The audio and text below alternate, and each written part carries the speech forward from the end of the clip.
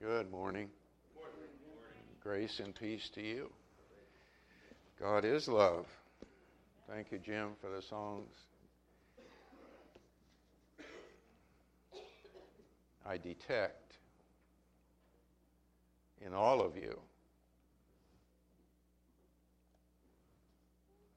better hearts and better singing. I really do. God bless you for that. So what do we talk about on the last day of the year? The first day of the next year, maybe. Don't always do that, but I guess the Spirit moved me to think about facing a new year, 2018. What will it bring? You know, everybody always wonders about it. You've probably seen in the newspaper, magazines, and even on TV, they look back at last year, everything that happened, both the good and the troubles, and makes you wonder what will happen. You know, what blessings will God bring? You know, sometimes we don't think about, I wonder how God will bless us this year. We just think about what will be the bad stuff, you know, what will happen. Well, surely there'll be things happen. We'll talk about that in a minute. But, you know, God is going to bless us in 2018 also. He's made that promise, right? He's going to bless us. And so you have to look for the blessing sometime, like Mike said, in the prayer. God's going to bless us. He's going to take care of us.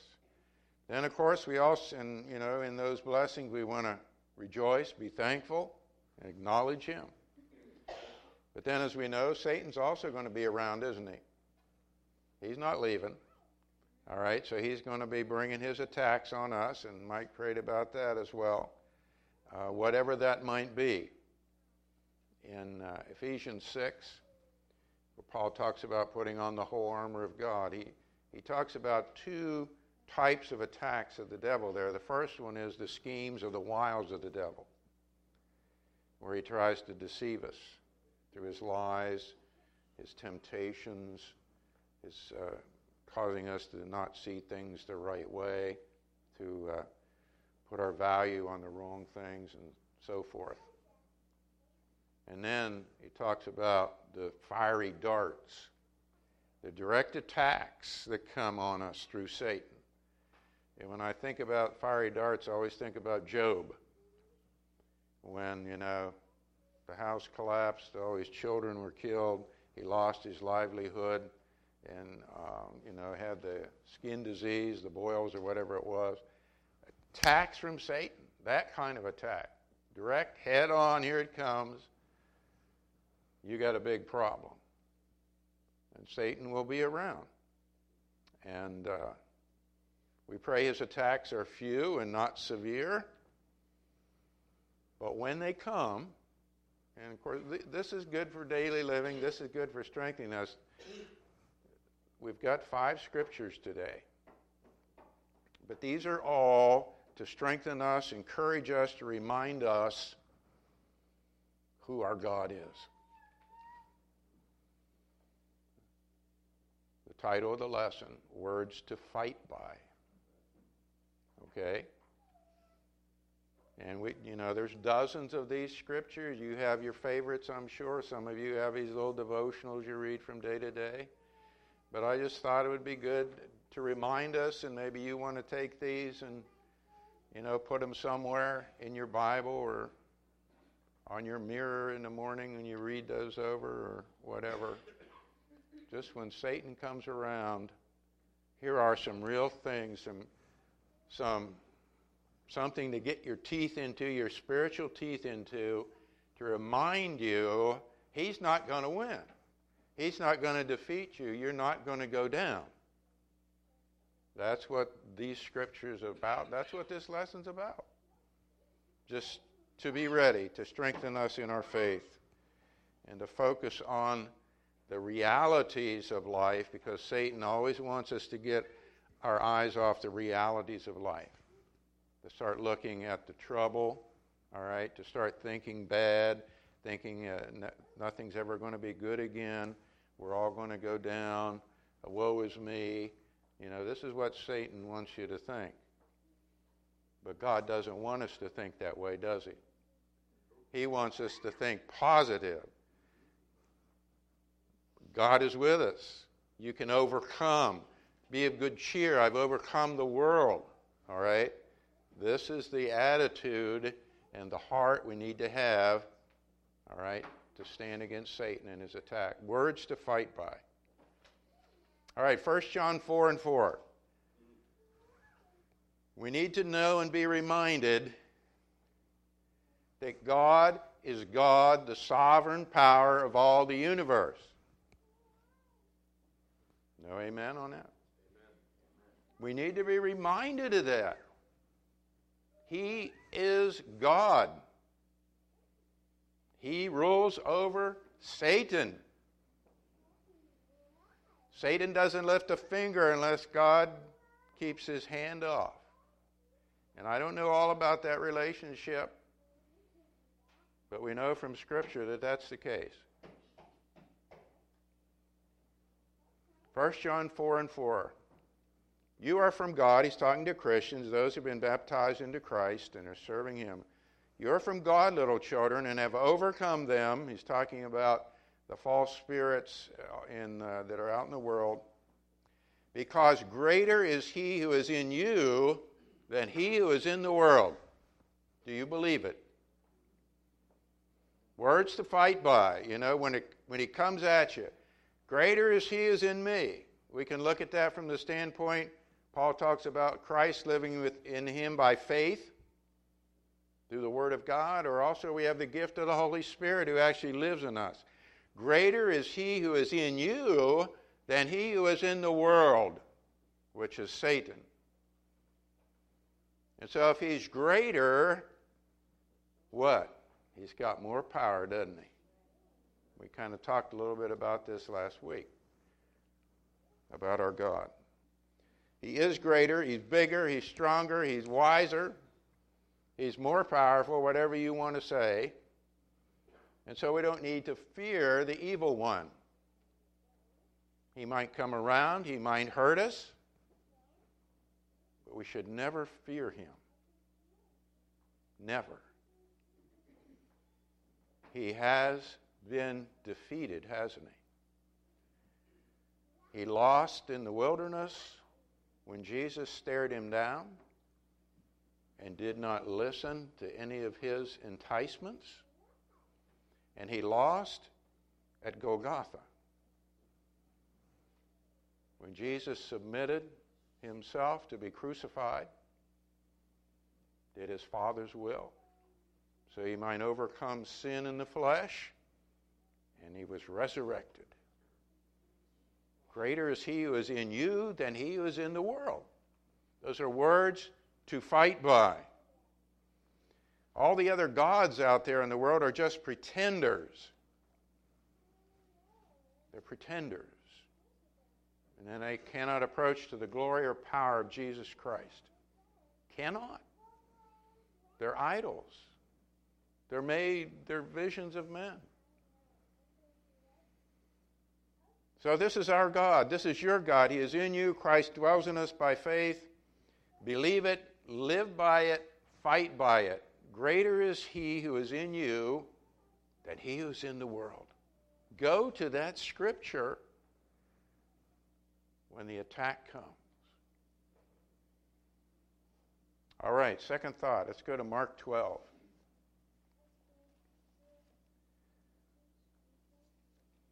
We need to be reminded that our God is about life, not death.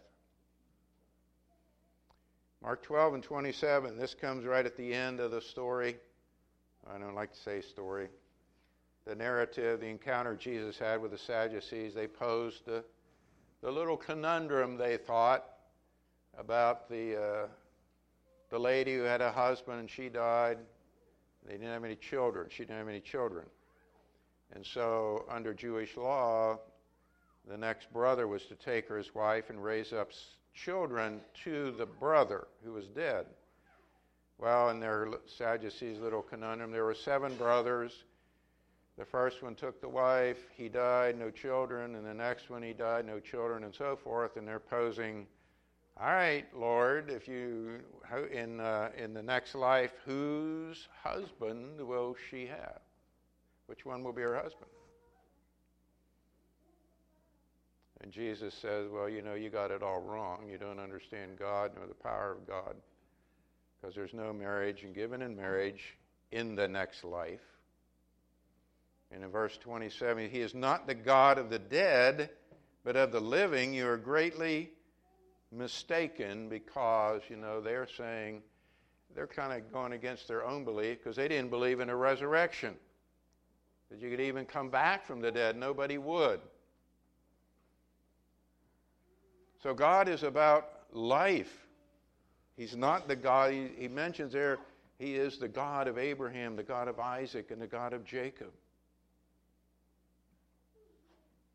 Now, he's talking about the fact that they're just asleep right now, or the fact that they are going to be resurrected one day, which is within God's power. He's talking about God as a God of life. He caused Adam to breathed into his nostrils the breath of life. He gives life to every babe in the womb. He gives life to us, every breath. He created this earth to be inhabited by living beings, by the human race. He created the human race in his image. Life is precious, and it comes from God. And he gave his Son to overcome the death sentence in us so that we might have life eternal. Look at verse 24 there in that same reading. Jesus said to them, is this not the reason you are mistaken, that you do not understand the Scriptures or the power of God? He is not the God of the dead, but the God of the living. Here's the challenge. Wake up every day to live. To live that day to the fullest. Whatever God has for you to do that day, live it. Rejoice in it. So maybe it's something to enjoy. Maybe it's some task to be performed. Do it with all your heart. Do it to the best of your ability. Do it to the glory of Christ.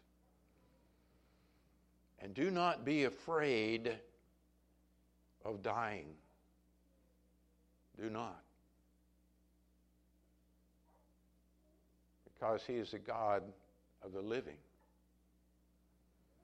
Of the living. And if we're in Christ, we'll be resurrected one day to life. To life. Don't fear death. Live the life that God has given you. Live it to its fullest. And don't fear dying. Our third scripture, back to 1 John. We need to be reminded. Sometimes we're weak in this area. I know I can be weak in this area at times. We're a little bit like Saul, as we were studying in our Bible class this morning. We got our mind made up. We know what we want to do. We want to forge ahead, where it's first thing in the morning or something happens, and I know what we need to do about it. Let's go ahead. Let's make our plans, or let's just run out the door with the car keys in our hand, and this is what we're going to do. We need to remember to pray. We need to be reminded that our God will answer our prayers in our hour of need. He will do that. 1 John 5:14. This is the confidence which we have before him. Now the question for each one of us is, do you have this confidence, if you will, or faith? Do you have this confidence to do this? Or do you kind of just set God aside and try to do it on your own? We have this confidence before him that if we ask anything according to his will, if we ask anything according to his will. We're not talking about outlandish stuff here, all right? Weird and crazy things. We're talking about things we need, really need spiritually. Maybe it is something materially, healing. Maybe we do need a better job. God would understand if we need that, all right? That's what he's talking about here. I need more faith. I need more patience. I need better wisdom to understand the Scriptures, all right? I need deeper love for my husband or for my wife, okay? I need a better servant's attitude, whatever that is, all right? If we ask anything according to his will, all right? And, that according to his will thing, sometimes I think that's like for us, I really want this, Lord, but if this is all you want to give me, then okay. Now, sometimes that's the case, but I don't think he's really talking about that. I think he's talking about within the context of his will, he wants me to be a joyful person, and I'm not, all right? He wants me to be a man of faith, and I'm really, I'm weak on that. Or I want to have a deeper love for my fellow man, and maybe I don't do that very well. All those things that we know are within the will of God. All those scriptures we read, okay, about the fruit of the Spirit, about avoiding the works of the flesh, okay, and being like Christ, all right. Lord, I need to be more Christ-like. You think God will not grant you that prayer? Do you think God would not grant you to answer the prayer if you say, I need to be more Christ-like? I think this is what he's really talking about here. In our spiritual growth, our spiritual lives, looking at our weaknesses and knowing where we need to do better. If we ask anything according to his will, he hears us. God, the God sitting on the throne in heaven, hears us. Now, that can be both a scary thing and a very inspiring thing, And we're talking about being inspiring today. God hears it when we pray for these things. And then 15, and if we know that he hears us in whatever we ask, which we do, then what? We know that we have the request we have asked of him. We have them. That's powerful, isn't it? That is absolutely powerful. But how many of us neglect this? We neglect it. We don't examine ourselves. We don't even say, God, examine me and give me what I need. Help me grow. Help me to mature. Help me to be more like Christ. Maybe I can't see my weaknesses.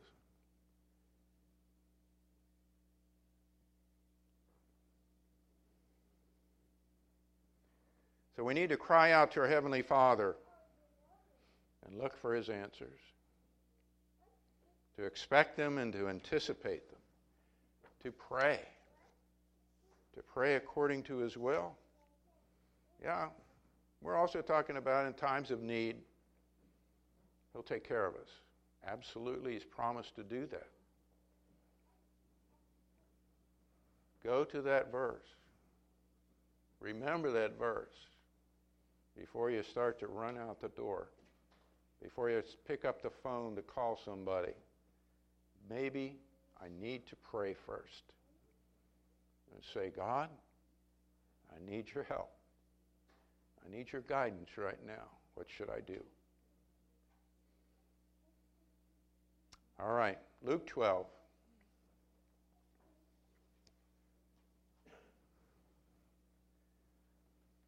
We need to know and be reminded that God delights in his people, that he does love us. The reading Jesus' words, "Do not be afraid, little flock, for your Father has chosen gladly to give you the kingdom." Those wonderful words, "Do not be afraid." Do not be afraid. Do not be afraid. Whatever happens, do not be afraid. So easy to start fearing things. Yes, we're to fear God, but we're not to be afraid of Him. The essence of God is love and goodness. We sang about that. I'm not even sure He's talking about being afraid of God. Perhaps some of us are afraid of God. We need to fear God. But we should not be afraid when things happen in life, when the devil comes around. Do not be afraid.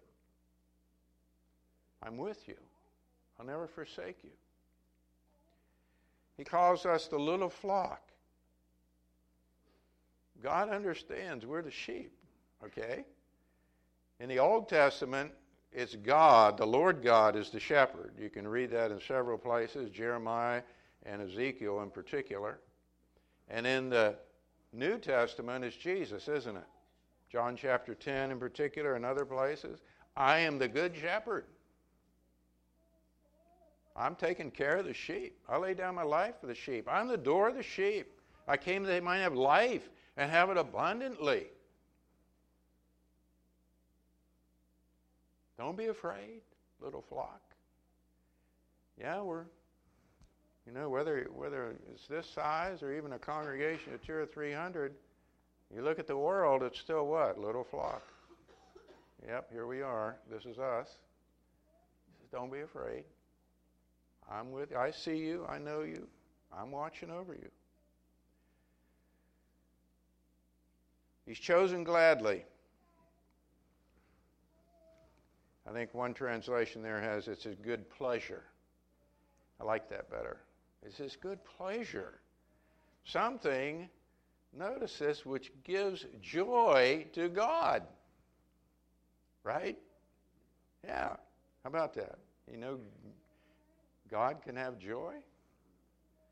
Remember when, I think it was the 70 returned and they had success in casting out demons and all, and Jesus was rejoicing in his spirit. Remember that? And, of course, the parable there about the lost sheep, and we're told that the angels in heaven rejoice when a sinner repents. We sometimes think it's all drab and dull because it is serious, but, there's a lot of joy in heaven. And there are a lot of things that make God feel good. And this is one of them. It's his plan. I'm going to give you this. I'm going to give you the kingdom. I'm going to give you the king. I wrote down here, are you kidding me? Think about it. He's going to give us the kingdom through Christ Jesus. I don't even know what all that means.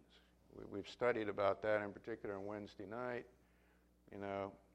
Heaven and so forth, new heavens and a new earth, what that next world is going to be like.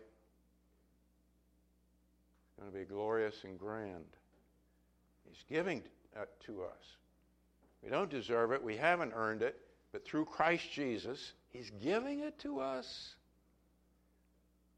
And that gives God joy. He's a giver. And that's part of what love is, We've just gone through a season of giving.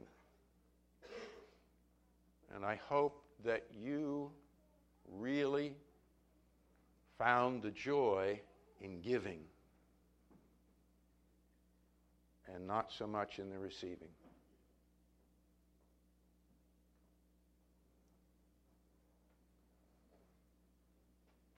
God is giving us the greatest, most glorious, and wonderful gift that has ever been given since time began. It's all wrapped up in Christ Jesus. He is the real gift, but the kingdom comes with him. And God delights in that, and he delights in you and me and those who serve him. So remember that one. When you have a tough day, or a rough day, and you wonder, is God around? Remember, Luke 12:32. It's God's good pleasure to give us the kingdom. Our last verse from Psalm 118. Go back to the first covenant. We have a song along this line. I'm not sure where it is or what the name of it is. We need to know and be reminded that God is on my side. The psalmist writes, let's start with verse 5. For my distress I called upon the Lord. The Lord answered me and set me in a large place. The Lord is for me. I will not fear. What can man do to me? God is not against me. Some people kind of got that in the back of their head, that God is just trying to find out what's wrong in my life. Not true. He can see everything. Yeah, he can see what we've done wrong. But he gave us his son so we could have that forgiven, and he just wants everyone to turn to him and be reconciled and be at peace with him, to get out of the evil ways and walk in the good ways. But God is for us. Just think about that. The Lord is for me. He wants me to do well. He wants me to prosper in this life, yes. He wants me to do well in this life. But he wants me to find him and serve him for all eternity, yes. But there's, we've got a lot of years to live here, Lord willing, and he wants us to do well here. He's for me. He'll support, help, strengthen, protect, fight for, bless. Because he loves us. That's what love does, isn't it? Doesn't it? Love will sacrifice. Love will give. Love will help. Love will work for another person. And that's what God does. God is love. We sang the song. So because of that, the psalmist says, it doesn't say this is a psalm of David necessarily, I will not fear. There's the thought again. What's man going to do to me? Yeah, man might harm me. Satan might attack me. I might have pain. I might have trouble. But I'm not going to be afraid. Because the world can hurt us, but the world cannot take my God. The world cannot take my Savior. The world cannot take my soul. And the world cannot take my future. These all belong to God. Our God is for us. Words to fight by. God is for me. So when things bad happen, what do we do? Do we blame God? Or do we place the blame on the evil one and the world? Right? How many people want to blame God? God is for me. God is for me. Words to fight by. Use them when the devil comes calling. Live by them. Maybe you want to memorize them. Have them handy. There's others, I know. And some of them you already use. God is a God of life. God is for us.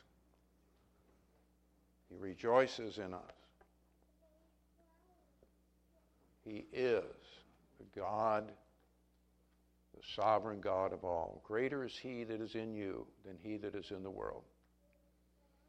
As we close out, we offer an invitation for anyone who would want to come and serve this Savior and this Lord, who is the sovereign God, who is over all, who is a God of love, who has given his Son so that we might all live. The invitation is always standing, not just when we're together. You want to call me or Mike at any time to talk, to obey the gospel, we're available. But if you're so moved today to do that, and we're here to assist you. If you need prayer, if you've been struggling in your life and, you know, Satan's been around and you've been off base with your faith, blaming God maybe, being down and depressed about life, you need these words to fight by. If you'd like for us to pray with you about that, to kind of get you back on track, so to speak, we'd be happy to do that. But I'll pray with you and pray for you. Whatever your need this morning, if you want to come, please come while Brother Jim leads us.